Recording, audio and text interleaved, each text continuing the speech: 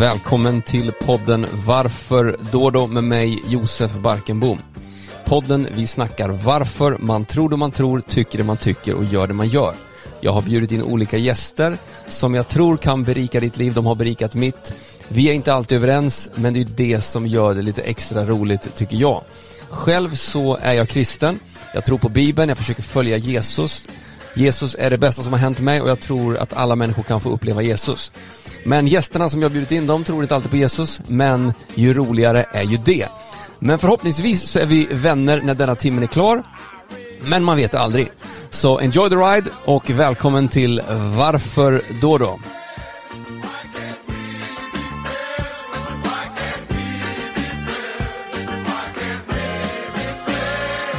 Nu sitter jag at the war room med ingen mindre än Betz Assefa. Säger jag riktigt Assefa? Ja, jag kallas för Betz, men jag heter Betz heter jag. Okej. Betz kallas för Betz. Ska berätta varför sen. Ja, det är bra. Ja. Du är ju känd för mycket alltså. Följer man dig på Instagram så ser man ju ganska ofta att du är här at the war room och du är personlig tränare här. Men du är mer känd för att du har varit med i Kartellen. Ja. Back in the days. Ja. Och idag så är du en preacher. Du åker runt och predikar. Ja. Du blev frälst för några år sedan. Ja, stämmer bra. Och, men vad kommer du från början? Ursprung. Aha. Min mamma är eritrean och min pappa är etiopier. Aha. Så att född och uppväxt i Etiopien, Addis Abeba, då huvudstaden. Aha. Och ja, sen kom jag till Sverige när jag var en liten unge. Jag var 6-7 år. Växte du upp i Stockholm eller? Ja, i början där. Okay. När jag kom till Sverige så växte jag upp i Sollentuna, Mallvägen, Edsberg och sen Upplands Väsby, Dragonvägen och sen då hela västerort. Liksom. Okej. Okay. Men du är ju här idag, vi är i Uppsala, vi är i Life Arena, Livets Ords arena, där de liksom byggde för något år sedan, inte så länge sedan. 4 år sedan tror jag. Ja. Och vi vill höra din story liksom, hur du blev frälst och sådär och hur du gick från att vara med i Kartellen då till att idag åka runt och predika. Om vi bara börjar liksom, hur hamnade du i det gänget och i kriminalitet liksom, sådär? Alltså jag var med och grundade Kartellen. Jag var inte med i Kartellen. Jag var en av grundarna. Jag var med och grundade det. Och tillsammans då med ett par goda vänner till mig och Sebastian då bland annat. Det var ju hur vi möttes och träffades var ju väl liksom, det var ju under den tiden jag satt i fängelset så hade vi hade gemensamma vänner liksom. Ett nätverk då, gamla rånare och då blir det att man bygger en vänskapskrets och jag kom ut från fängelset. Samma vänner, hade samma intressen. Och man byggde på det från fängelset och sen när man kom ut. Och då blev det att man var en väldigt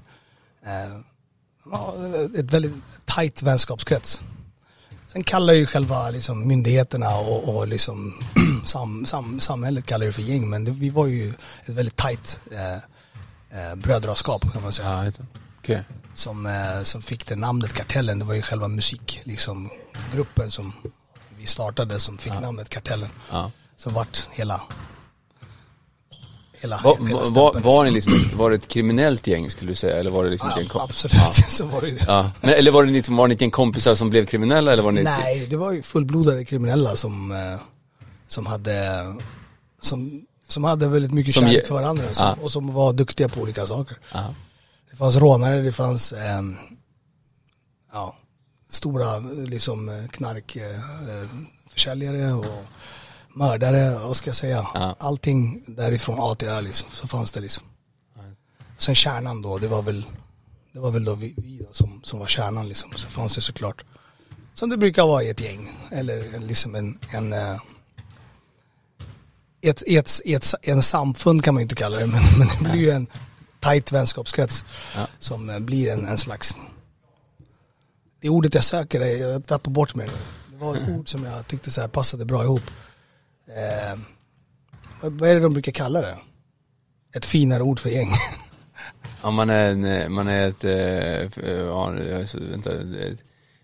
Ja, men man är ju en... Ja, jag med. Men man är någon form av så här alltså... Ja, jag kommer säkert komma på det under det här nu. Så ska jag, då kommer men då kommer vi in på det. Men du... ganska många, inklusive Sebastian, blev ju frälst då. Fick möta Jesus. Hur var din resa i det där? Alltså, den var ju väldigt, väldigt upp och ner och sådär. Men jag fick ju ett väldigt så här, stort och starkt möte med Jesus när jag satt i fängelset. Och det var ju när jag hade jag satt i Kumla på bunkeravdelningen där på isoleringen. Jag satt där en lång tid.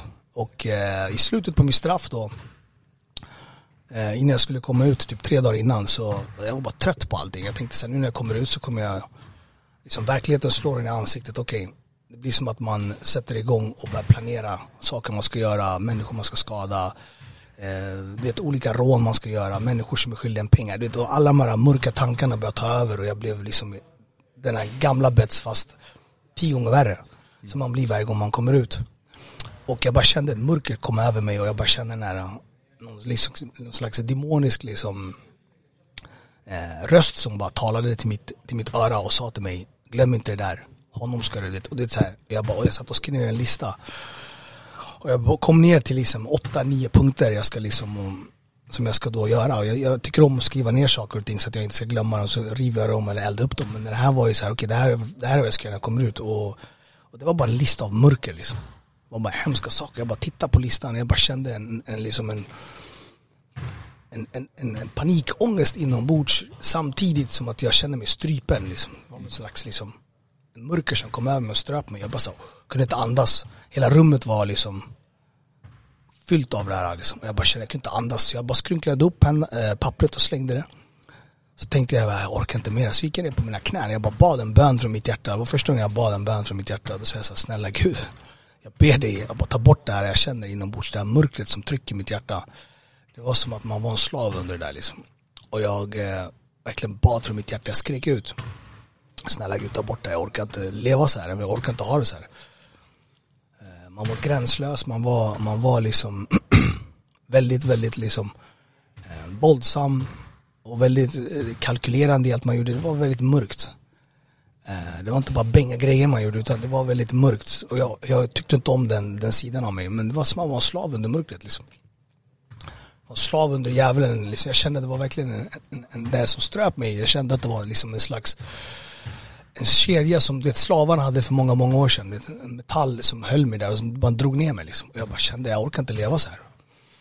Och efter typ 4-5 minuter så bara kände jag, efter jag bad den här bönen, hela rummet började förändras. Jag bara kände så här en värme, en kärlek som jag aldrig har känt, som bara blev varmt i mitt hjärta. Jag bara fattar ingenting. Och så hör jag en röst som bara sveper förbi mitt öra, bakom mitt öra. Så säger den rösten säger, allt du söker i ditt liv, Betz, finner du i mig. Och jag hoppar till, jag tror att jag flippat ut. Jag hör rösten, tänkte jag, vad händer? Så jag ställer mig upp, blir stressad inombords, blir lite nojig. Men jag känner ju det var en kärleksfull röst som sa det. Det var ingen stressande röst, utan det var jag som var stressad, inte rösten. Jag bara kände, det här är någonting. Så kom jag på, just det, jag bad en bön precis. Och jag kände en frid bara komma över mig. Och sen sa den här rösten samma sak igen. Allt du söker i ditt liv, Betz, finner du i mig. Och då satte jag mig ner och jag bara kände, hela rummet blev liksom varmt. Allting började liksom bli ljusare och ljusare. Och 3:e gången så exploderade den här rösten igen, som någon skrek ut ifrån en mikrofon. Allt du söker i ditt liv, Betz, finner du i mig. Och när jag hörde det så bara small det någonting i mitt hjärta. Jag bara föll ner på golvet i min cell i Kumla där och började gråta. Och jag hörde samma röst igen viska in i mitt öra den här gången. Från ett yttre ljud till ett inre ljud så sa han till mig, jag älskar dig, jag förlåter dig. Och allt du söker i ditt liv, Betz, finner du i mig. Och jag bara kände hur det hårda hjärtat jag hade, som var fyllt av hat, hämnd. Liksom allting som jag har växt upp med, alla traumer, allting hade liksom staplats på. Så det var ett berg av is. Jag bara såg det smälta. För ljuset som bara kom ovanför som bara smälter. Och sen när det börjar smälta, jag ser det här när jag blundar och gråter. Jag har inte gråtit på 21 år och så ligger jag där på golvet och gråter. Men det var inte för, jag grät inte för att jag var ledsen och liksom, utan det var en glädje liksom. Det var någonting som hände med det hårda hjärtat jag hade. Och efter, jag vet inte hur lång tid, så hörde jag liksom plitarna då banka på dörren. Och så öppnade de luckan och så bara frågade mig om jag mådde. Och jag ligger där och gråter. Och jag mår ju bra. Jag bara tittar på dem och bad dem, stäng dörren, jag mår skitbra liksom. Och jag fortsätter liksom. Det var en helig stund där jag fick ett möte med Gud. Sen går det, jag vet inte hur länge, en timme, 1,5, så bara ser ett ljus komma in i min cell liksom. Jag ser att det är Jesus som sätter sig bredvid mig. Ett ljus, jag ser inte hans ansikte utan jag ser formen av honom. Sätter sig bredvid mig. Jag blundar fortfarande, jag bara känner en värme. Sätter sig bredvid mig och kramar om mig. Och då sa han till mig, Betz, jag älskar dig, jag förlåter dig. Och allt du söker i ditt liv finner du i mig. Och där fattade jag vem jag vill följa liksom. Hur visste du att du skulle be till Gud? Det gör man ju omedvetet och medvetet när man mår piss eller när man har situationer där man inte alls kan hantera. Men det här var första gången där jag verkligen bad ut en bön från mitt hjärta verkligen. Det där mörkret som jag sa ströp mig när jag gjorde den här listan. Liksom, människor du ska skada, människor du ska liksom pressa på pengar, du ska råna transporter, banker. Det är så här, bara massor av grejer i den här listan. Jag har liksom specifika, jag kodade dem och skrev dem liksom. Och det var ett mörker och jag vill inte ha det här livet. Det var därför jag tänkte så här, vad är motsatsen till mörker? Det är ljus. Och min mamma och min pappa, de är troende och har bett för mig. Och det, men jag hade ingen riktig relation med dem på det sättet. För jag levde mitt liv som jag levde mitt liv. Jag gick 110% i det livet jag levde liksom. För jag var, men det här livet har jag valt och det här ska jag leva liksom. Så det var väl jag vill inte blanda in dem i det här. Jag vill inte att de skulle liksom se mig på det sättet. Och jag började när jag var 14-15. Jag gjorde mitt första liksom, riktigt grova bankerrån när jag var 16,5 och första värdetransportrån när jag var 17. Så jag var ju liksom, och därifrån nonstop tills jag blev frälst liksom. Varför tror du att du liksom gjorde det? Det fanns en inre längtan av att bli fri. Frihet, jag trodde pengar var frihet. Liksom det här tillfredsställandet man får när man gör någonting ingen annan kan göra. Det började med att jag kände så här, det här livet jag klev in i som väldigt ung då. Utanförskap, mobbing, rasism. Och det stängde av mig, det förstörde mitt hjärta tidigt och mitt sinne liksom. Så att jag blev väldigt ensamvarg liksom. Jag tänkte så okej, det är jag mot världen. Det var den inställningen jag hade. Så såg jag två filmer som verkligen, Robin Hood och Heat. De två, det var min blueprints. Robin Hood var när jag var barn, för det var ju det som jag tänkte okej. Jag såg då lejonen med all den här gulden, det var samhället och alla banker och alla värdetransporter, alla som hade pengar, men inte jag. Så jag rättfärdiggjorde det genom att ta från de rika och ge till mig själv och lite till de fattiga. Och sen hit var väl med när jag blev liksom tonåring. Jag tänkte så där vill jag ha det. Jag tänkte så här, jag vill inte må som jag mår, utan jag vill ha kontroll, jag vill ha planering, jag vill ha disciplin. Och jag vill alltid ligga ett steg före liksom det. Och så levde jag mitt liv så där, bokstavligen. Ja, den filmen kommer jag ihåg. Al Pacino och Robert De Niro. Man var redo att dö. Val Kilmer. Det var ju, men för mig var det verkligen. Det där var min bibel då, om du förstår vad jag menar. Många människor i den branschen också. Det var ju intressant ändå. Ja. Om man brukar vissa menar ju att så här, filmer och kultur inte påverkar liksom. Jo, det gör de. Så mycket. För mig var det filmer. Jag lärde mig, alltså många av dem, om man får prata lite om sitt gamla nu lite, många av mina riktigt liksom sjuka, väldigt exceptionella rån eller liksom, det var genom att jag blev inspirerad och så jag såg filmer. Jag bara, det där gör de på film, det där går att göra liksom borra genom ett tak och kliva in liksom med trappsteg från ett hus till ett annat. Och det är så här riktigt liksom cowboy-grejer, men man har gjort dem och de funkade. Och jag hade aldrig fått dem idén om jag inte såg filmerna liksom. Vad ska jag annars få dem ifrån? Och sen hade man ju en personlighet av att alltid se lösningen liksom, och inte se problemet. Många stannade så här, det där går inte, helt omöjligt. Där gick jag igång. Och det var också det som fick mig som barn fastna just i de här grövre brotten. För att för mig såg inte jag det som brott, jag såg det som en problemlösning. Det finns ju pengar bakom där. Och hur ska jag komma dit utan att liksom åka fast? Det var liksom, där gick alla mina cylindrar igång. Jag ska lista ut det. Sen när jag fick pengarna, var jag miljonär när jag var 17 år gammal. Den ångesten jag hade var obeskrivlig. Den tomheten. Så det var ju så här, jag jagade en lögn. Jag tänkte så här, jag måste fixa mer pengar. Till sist hamnade jag liksom en ond cirkel som jag inte riktigt kunde komma ur. För pengarna var inte det jag sökte egentligen. För jag trodde att det var det. I början så var det roligt att ha det. Men sen stressen av att gömma dem. Eller stressen av att jag lämnat något DNA. Det är ett konstant. Och sen hamnar du i konflikt med både polisen och andra människor som vill ha det du har. Och så vidare och så vidare. Så att det var ju bara liksom... Jag tänkte så här, vad jag hamnat i. Men det var så här, det här livet har jag valt. Sen fick jag 7 års fängelse när jag var 20 år gammal. Var misstänkt för 12 grova rån och var dömd för 2 av dem. Satt ju häktad 13 månader med fulla restriktioner. Aldrig suttit häktad i mitt liv. Och där kommer ju alla möjliga tankar och känslor. Vad händer då när du lever liksom the heat life, om man nu säger så? Springer mellan kulorna som viner liksom. Och du klarar det ett tag. Men sen så när du åker fast, vad händer i dig då när du inser att du åker fast? Alltså det var ju som hela min värld rasade ihop. För att jag hade ingenting att jämföra med. Tänkte jag hade ingen stor... de har ju sällan med det i filmerna liksom. Nej, precis. Det är ingenting, jag hade ingen storebror som typ sa till mig, det där är inget bra. Eller det var ingen som frågade mig i skolan, hur mår du Betz? Alla de här liksom slagsmålen man var med och utanförskap, mobbingen. Det gjorde så att man höll sig undan och man var bra på att hålla masker liksom. Jag levde ett liv av masker. Jag hade en viss mask för min mamma och pappa. Jag var den här pålitliga, duktiga sonen som alltid var hemma och hjälpte till, diska och hämtade och lämnade mina unga syskon. Jag var äldst. Och sen då i skolan, skötte jag skolan. Ingen fick liksom jiddra med mig eller mina nära. Man var väldigt liksom, och sen var man då en annan mask då med mina vänner och mina grabbar som jag då gjorde alla de här brotten. Så att jag hade ju liksom, jag sprang runt i 3 olika fack liksom, tre olika masker. Och jag hade ingen riktigt identitet heller liksom. Så jag försökte hitta min identitet. En tonåring som inte hade hittat någon plats i samhället. Jag kände inte att jag kunde passa in någonstans. Jag kände mig missförstådd. Så jag tänkte, varför ska jag ens försöka? Jag gör min grej, jag gör pengar och sen tar jag hand om mina nära och kära. Om någon vill någonting så kör jag över dem. Så att jag försökte hålla det lite simpelt. Så att när jag hamnade i fängelset där med hela den här 5 år då utan att liksom suttit häktad en enda gång för någonting.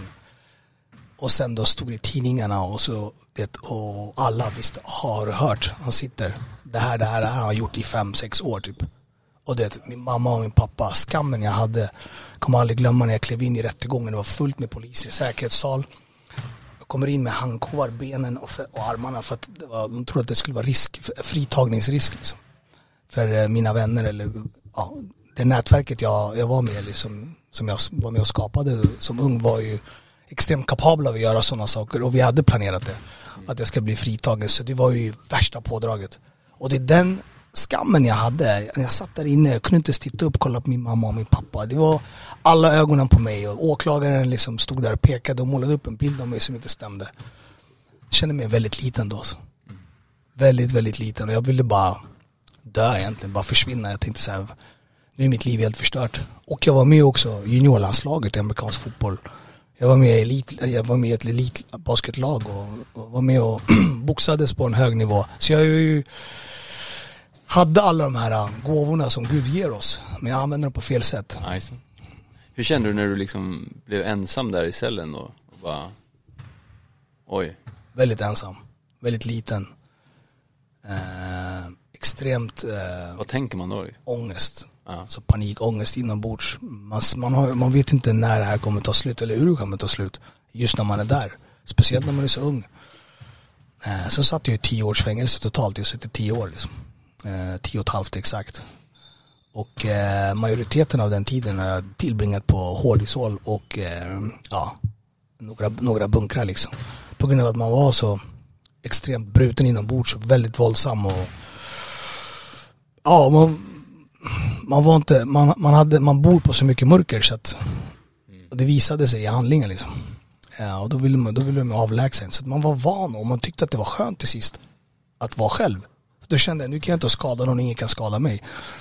Så det blev nästan en trygghet i det där. Och sen, men inte i början. Ja. Jag förstår. Du, när du då liksom, skulle du säga att du blir frälst där 3 dagar innan du kommer ut? Då, eller? Nej, då fick jag ett möte med Gud. Ja. Och då, så jag fick möta Jesus där, han kom in. Det var faktiskt enda gången jag såg, en annan gång såg jag ju själva, också samma sak, ljus som man fattar att det är Jesus liksom. Det är ett starkt ljus, så ser man liksom formen på honom. Aldrig hans ansikte, för det var så starkt. Men det var där jag fick ett möte. Jag kände hans närvaro och jag kände hans kram liksom. Men, var det här liksom i samband med att typ Sebastian och andra också fick möta Jesus, eller?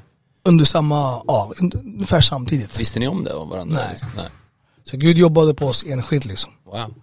Vad coolt. Ja, en annan broder till mig, en av mina närmaste vänner, Christian Chito som vi kallar.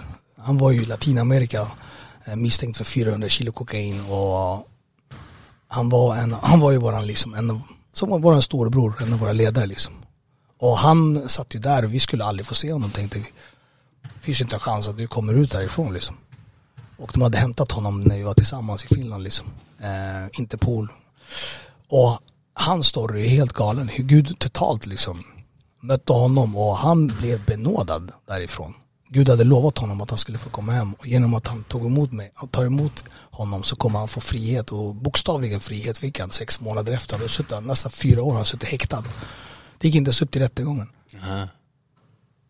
Så att det där är ju en helt, och samtidigt sitter jag i Sverige, och sen sitter då Sebastian i behandlingshem på Hatten där. Liksom, han tänkte också precis avsluta sitt liv där, och framför tåget där, men så fick han ett samtal från sin storebror precis innan tåget skulle köra, och han, helt galet hur Gud också mötte honom där. Och samtidigt så sitter jag då i isolering i en säkerhetsanstalt, och så får jag det här mötet. Så vi var helt liksom avskilda, men Gud mötte oss på olika sätt liksom. Och vad händer då sen då när du kommer ut? När jag kommer ut, då börjar ju resan liksom, och några veckor senare så väldigt kort efter så träffar jag då min älskade broder Christian då. Han är hemma, vi bara, och han bara, Jesus är kung, så han bara, och vi bara, från att vi har varit de här människorna i mörkret liksom, till att våran storebror mer eller mindre, våran förebild typ, han säger att Jesus är Lord liksom. Jesus is Lord. Han bara det, och vi bara det hade hänt någonting på riktigt. Man såg hans ögon var liksom lyste. Samma sak med mig och Sebbe. Men resan var olika för oss alla. För Gud jobbar ju på mig på ett annat sätt, men det var ju någonting som hände. Nu vet jag vad mitt syfte är med livet, vem jag ska följa. Vi förstod alla att vi vill inte följa mörkret, vi vill inte följa liksom djävulen, och vi vill inte följa oss själva längre. Det är Jesus vi vill följa liksom. Wow. Så att där var vi alla liksom 100% sålda på det. Men sen att ta stegen var ju då kampen kom, och liksom man slets åt vänster och höger. Alla traumer, allting som liksom har hänt en i livet var man väldigt duktig på att sopa under mattan. När Jesus vill hela oss, när han vill ta ut saker och ting från roten och vill göra det fullständigt helad och fullständigt fri, så gör det ont såklart. Man får tänka som ett hjärta fyllt med taggar liksom. Kan inte ta ut alla samtidigt, då förblöder du. Men en i tagg i taget, det var ju så han visade mig en vision. Jag bara, okej, jag fattar, så därför gör det ont varje gång. Och att våga också ge hjärtat så att han får göra det. Sen får han läka dig, så att du får bli den mannen han har menat till att vara. Och det har ju varit vandringen nu de sista 5 åren liksom. Och min fullständiga liksom förvandling kom ju 2019, 16 februari. Där var det the due day. Och då jag sitter i en källare och jag har en pistol i min hand och jag har en spritflaska. Jag ska gå och göra någonting dumt på någon människa som jag hade planerat, och jag var så trött på mitt liv och satt där och bara hatade mig själv och hatade människor, och så här, vad hände? Jag döpt mig för 4 år sedan, tog emot Jesus. Jag bara, vad händer? Varför är mitt liv så här liksom? Det är helt katastrof. Jag hatar mig själv. Jag var med en bilolycka 1 år innan, precis 2017. Skruvar och plattor på min vänstra sida och helt trasig. De hade hittat en tumör mellan min gallblåsa och min lever som jag bara blödde konstant, och jag hade kramper och epilepsianfall. Så jag vågade inte visa mig bland folk, för jag fick ju så här anfall flera gånger, så var jag ändå isolerade mig. Och drack varje dag och rymde från sjukhuset flera gånger. De ville att jag skulle vara där i observation, det gick inte. Jag var bara som en tåg utan broms liksom. Och jag bara kände konstant stressen. Som det står i ordet, står det att när du släpper in igen det gamla livet, så kommer den tillbaka med 7 värre. Yeah. Det var precis så det var för mig. För mig var det 7 gånger 7. Och den ångesten jag hade, att man var inte tillräcklig, att jag var helt att jag var värdelös, att hur kunde jag ens liksom bränna de här bråarna jag fått då, du vet. Jävlen jobbade bra på mig där, alltså, så jag var redo att avsluta mitt liv. 16 februari 2019 så sitter jag där nere i källaren, jag skriker ut, jag säger så här: Gud, varför? Jag trodde jag gav dig allt, vad hände? Det och börja liksom tycker så synd om mig själv, patetisk. Mitt i det där så exploderar hela källaren. Som polisen slänger in en handgranat. Eller en chockgranat. Och jag blir spiknykter. Jag har varit dyngrak nu 20-30 dagar. Nästan varje dag. Och blir helt spiknykter. Och tittar upp. Och jag bara hör Gud tala rakt in till mig. Till mitt hjärta. Han säger till mig så här: Betz, kolla till vänster. Så kolla till vänster och ser en bild på mig själv. Det är en bild på mig själv som om det är en kamera som tar en bild på mig. Han bara: är det här en man som har gett mig allt? Jag tittar och ser jag står där med en spritflaska och en liksom pistol i handen med ljuddämpare, och så står jag där och tycker så synd om mig själv, och det är allas fel, jag hatar alla. Är det här en man som har gett mig allt? Det sa han, är det här en man som har gett mig 100%? Sa han. Och där sa jag, då berättade han för mig som en liten trailer på en film. Han bara: Betz, just nu går du en väg i ditt liv som är bred och brun, sa han. 4 hål i den. Zigzacka 2 av de första har gjort, men de 2 framför dig kommer sluka dig, sa han. Men om du ger mig 100%, om du ger mig hela ditt hjärta och alla dina 10 rum. Han visade mig ett hjärta med 10 rum. Om du ger mig alla dina 10 rum i ditt hjärta, så kommer jag ge dig ett liv av mirakel och under, sa han. Jag förstod precis när han sa liv av mirakel och under. Då visade han mig de första 5 miraklerna. Den första var frid. Alla haft frid. Andra var helande. 3:e var frihet. 4:e var kallelse. 5:e var familj. Han visade mig med den ordningen. Så såg jag då. Och så visade han mig en smal väg som en allé. Det är en vacker allé med. Då visade han mig. Då sa han så här: varje så liksom ståndpunkt du går till i ditt liv så är det ett mirakel. Så den första var frid då. Så såg jag liksom en stjärna flöt upp det precis när man kommer till den. Och så till nästa. Och då visade han mig: det här är vad jag vill ge dig. Om du ger mig 100%. Så visade han mig en siffra. 99,9% eller 20% Betz är samma. Ja, men den procenten du inte ger mig, den sista procenten, jävlen lägger 2 nollor bakom dem. Så det blir 100%. Fattade jag liksom. Det var som att poletten trillade ner. Alla dina rum. Och jag förstod att jag måste ge honom allt. Det är bara då jag kan gå i den fullständiga mannen han vill att jag ska vara. Att jag kan vara då den mannen han har menat mig vara, och inte gå i de här gamla traumorna, i de här gamla såren som jag konstant går i liksom. Och det fanns ett visst rum i mitt hjärta då som han ville hela mig ifrån. Det var sorg och hämnd liksom. Det var 2 liksom rum som jag inte kunde riktigt ge. Han sa till mig: får jag access till de 2 rummen? Sa han till mig. Och jag grät och bara bröt ihop. Jag fattade, så det var enda han ville.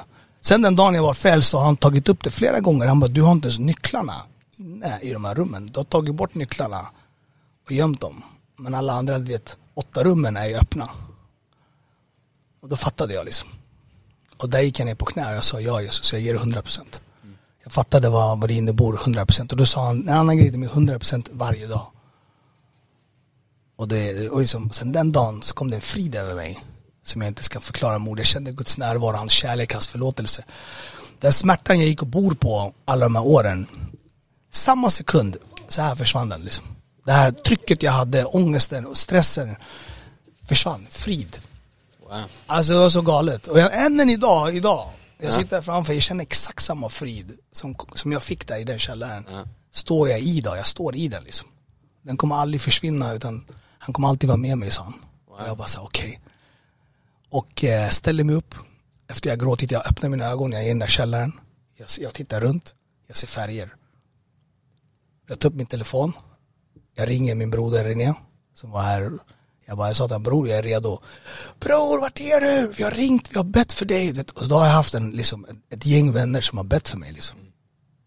Och det har varit en armé av människor som har bett för mig konstant. För mitt liv var verkligen liksom, det var på väg. Jävlen hade mig nästan där. Men den där dagen, februari 16 2019, där fick jag en fullständig liksom förvandling av mitt liv. Och där började min riktiga vandring. Sen dess har mitt liv varit helt underbart. Fick helandet 2 veckor senare. Mirakel nummer 2. Mirakel nummer 3. Frihet. Jag förstod inte vad han menade, men då hade jag rättegång. 13 mars gick jag in i rättegång. För jag hade 28 punkter som jag hade samlat på mig under de här åren. När jag vandrade liksom i det här 50-50 i livet. Det är från misshandel, utpressning. Nämnde 28 punkter. Och det var minst 3 till 6 år liksom. Och då sa heliganden till mig, precis när jag skulle kliva in i tingsrätten. Jag menar friden jag hade fått liksom 20 dagar innan. Han sa till mig, glöm inte att sanningen gör dig fri. Jag bara, vänta, vad händer här nu? Sanningen gör dig fri. Så jag kliver in dit och det slutar med i alla fall rättegången att jag bröstar och tar på mig alla 28 punkter. Och det blev ju liksom helt kaos i rättegången. Och så sa jag till dem i slutet på rättegången, varför jag gör det. Det är för att Jesus har förvandlat mitt liv, sa jag till dem. Den gamla Betz hade absolut inte erkänt allting. Men jag tar full ansvar för allt jag har gjort. Och bad om förlåtelse för alla människor jag har skadat.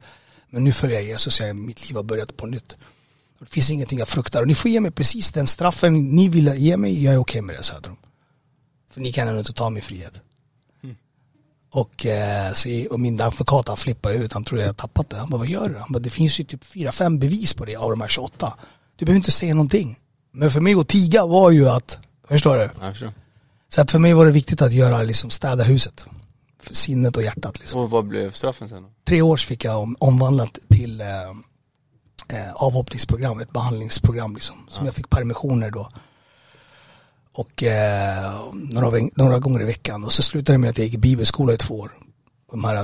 I det här fängelsestraffet. Jag kom hit hela vägen till Uppsala och gjorde bibelskolan här. Underbart. 5 timmars resetid. 4 dagar i veckan.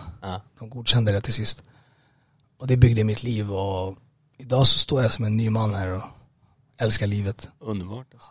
Och så hjälper du folk att fightas mot, både då när du är ute och predikar mot om man säger sina demoner, men också här då här the war room. Ja, jag fick ju det här. Det här var ju någonting som jag fick. Jag har haft en vision om att det är kropp, själ och ande. Ja. Många glömmer bort liksom kroppen där. Jag har hört alla möjliga excuses alltså. Ja. Men jag förstod att ta hand om din kropp, det är Guds tempel. Och att du utmanar dig själv hela tiden att försöka liksom stärka dina svagheter. Och så kommer du kunna göra allt annat i ditt liv mycket bättre. Du kommer orka ta hand om dina barn. Du kommer liksom orka göra det du behöver göra. Liksom. Du kan gå i din kallelse och allt det här som du menade att vara. Liksom. Jag märkte att det var sista nyckeln som talade väldigt starkt till mig. Och nu som jag applicerar i både mitt eget liv först och främst och sen i alla pastorerna här och många människor där ute som jag både känner och träffat och som jag inte känner, uppmuntrar dem att ta hand om din kropp, för det är en gåva liksom. Grymt ju. Och det är också, det finns ju väldigt mycket andliga principer som man kanske, någon har ju sagt så här, as it is in the natural so it is in the spirit. Så bra. Alltså, och det finns ju saker som, alltså för att jag ska vara hälsosam in the natural så måste jag liksom, jag måste ju vinna kriget mot köttet liksom. För att om jag ska träna, men jag måste ju vinna kriget i anden liksom mot köttet liksom, och mot att det är i mig som inte vill följa Jesus. Det måste underkasta sig, och det gör man. Alltså när du gymmar och tränar och du har ett mål så måste du liksom underkasta dig. Jag menar, Paulus använder ju till och med det som liknelse, alltså att jag fightas inte, eller slåss inte tomma luften, jag springer mot målet i syfte och sådär. Men och är det inte lite det som sker när du ger Jesus allt? Fight. Alltså det är en fight liksom. Ja. Och det var precis det jag tycker bra att du tog upp det, för att följa Jesus är ingen lek. Folk tror att det är lätt. Precis. Tvärtom. Det är för de riktiga. Ja. Men det är, alltså för mig det är liksom det är för de riktiga tuffa människorna som följer Jesus. Det har jag insett. För det är lätt att ge upp. Ja. Det är lätt att följa sin egen vilja. Precis. Det är lätt att följa vad andra människor tycker och tänker eller bryr om vad allt och alla ska säga och tycka om dig eller vad du ska göra och inte ska göra. Men att följa Jesus, det krävs underordnad av ditt kött. Du måste dö bort från dig själv. Precis som han sa, liksom, att bär ditt kors varje dag. Förneka dig själv. Yeah. That's it. Amen. Och det är precis det. Därför jag kallar det place where you kill your flesh and build up your spirit. Come on. Ser du det under det? Yes, ja, det såg jag faktiskt. Det är bra. Ja. Svinbra. Ja, och det där är någonting som är liksom, det här är en plats för mig då där jag såg att man kommer hit och det kommer dina excuses, vi slår sönder dem. Ja. Förstår du? Kommer dina liksom negativa bilder på att du inte kan klara av det här, jag är för trött eller jag är för svag. Bryter ner dem också tills att du kan bygga upp din spirit. Och det är ju när du når dina mål eller att du lägger upp liksom nårbara mål och du bygger upp det. Det är som att bygga hus. Först måste du ha en bra grund i ditt liv. Att du måste först älska dig själv. Så du kan inte älska andra människor om inte du älskar dig själv. Liksom. Om du är liksom skapad efter Guds avbild. Förstår du? Den grejen, bara den grejen är helt galen. Tog tid för mig att förstå. Jag hade en väldigt stor självförakt. Hatade mig själv. Tills jag insåg att det var min största roten för mig i mitt liv där jag fallerade mycket där och där var roten liksom som jag många gånger liksom sopade under mattan. Det var lätt då att liksom hata andra människor. Det var lätt att kunna liksom taggarna utåt liksom allt det här. Men att ödmjuka sig och se själv först som Guds egna liksom skapelse, att han älskar mig precis för den jag är. Yeah. Förstår du? Och det är ju det man förmedlar liksom vidare vad man är. Där man reser och där man... Men jag tänker på det, just det här att ge Jesus allt. Det spelar egentligen ingen roll om du är liksom, om du är en, alltså som dig då liksom, som kommer från tung kriminalitet, eller om du är en, om man säger som en frikyrkovalp då, som det farligaste du har gjort är att du snodde en 20 av morsan liksom. Så va? Egentligen samma krig mot din egen vilja, ditt eget kött, att underordna sig Gud liksom. Exakt. Möter du många, alltså nu när du predikar för ungdomar, så vad? Ja, det är inte på ungdomar, jag möter alla alltså. Ja. Det är hela liksom från 13-åring upp till 85-90-åringar jag har pratat med. Skrivit till mig jättemycket på sociala medierna, på Instagram. Där står jag ju för den jag är liksom, och min tro. Och just att vara ett ljus. Att jag följer han som är ljuset. Och han är vägen, han är sanningen, han är livet liksom. Och det här har han gjort med mitt liv. Kolla om han kan göra det med mitt liv, kolla vad han kan göra med ditt då. Det är som, och där skriver många till mig, det är som så här, jag brottas med det här. Jag har varit liksom en ledare i kyrkan många år och jag brottas med det här. Jag har problem med porr, vad ska jag göra? Det är så här, jag får sjuka, egentligen inte sjuka, men vardagliga problem där alla liksom brottas liksom. Folk som är nyfikna. Jag ser att någonting har hänt med dig. Många människor, jag liksom visste vem jag var innan. Och liksom den människan jag var inte så trevlig liksom. Det var verkligen mörker. Och den förvandlingen Jesus kan göra med ditt liv är ju helt liksom amazing. Och nu när man är inne på 50-året där och det ser så här, this is for real man. Det är inga bullshit det där. Precis. Och det blir sen, du lever efter vad du säger och efter vad du lär, eller du lever efter vad du preachar, som man brukar säga. Ja. Och det har gjort människor så att de får väl tillit och fråga och också ta råd. Och då får man ju vara salt och ljus. Ja. Och det gläder mig att jag har fått extremt fina samtal med människor. Där de både blivit frälsta och liksom i telefon. På sociala medier. Vill du ta emot Jesus? Ja, okej, men ring mig och så kör vi. Yeah. Ja, och de bara, och det är Guds närvaro bara kommit över dem och det. Nej, så jag har så många, jag har sjukt många fina liksom, berättelser jag skulle kunna dra här hela kvällen här nu. Fattar. Men Gud är god. Vad skulle du säga till någon som bara känner okej, nu står där och vacklar liksom, nu ska jag ge Jesus allt. Vad skulle du säga till en sån person liksom? Som är i det här fighten, som jag vet inte ska göra. Alltså man vill egentligen kanske gå sin egen väg. Man tror något att det kanske inte är det bästa, men samtidigt så ganska många människor tror jag står och väger. Ja. Jag var ju själv där, jag vet ju. Men det var ju för att jag hade inre demoner, jag hade kamper. Och då måste man våga också gå till roten. Varför? Varför behöver jag inte jag på det Jesus? Mitt liv, och då kan du komma med den kommentaren, jag mår ju bra. Eller mitt liv är ju bekvämt. Jag ska vara helt ärlig också, det står i ordet, alla kommer inte följa Jesus. Alltså förstår du? Det krävs av dig.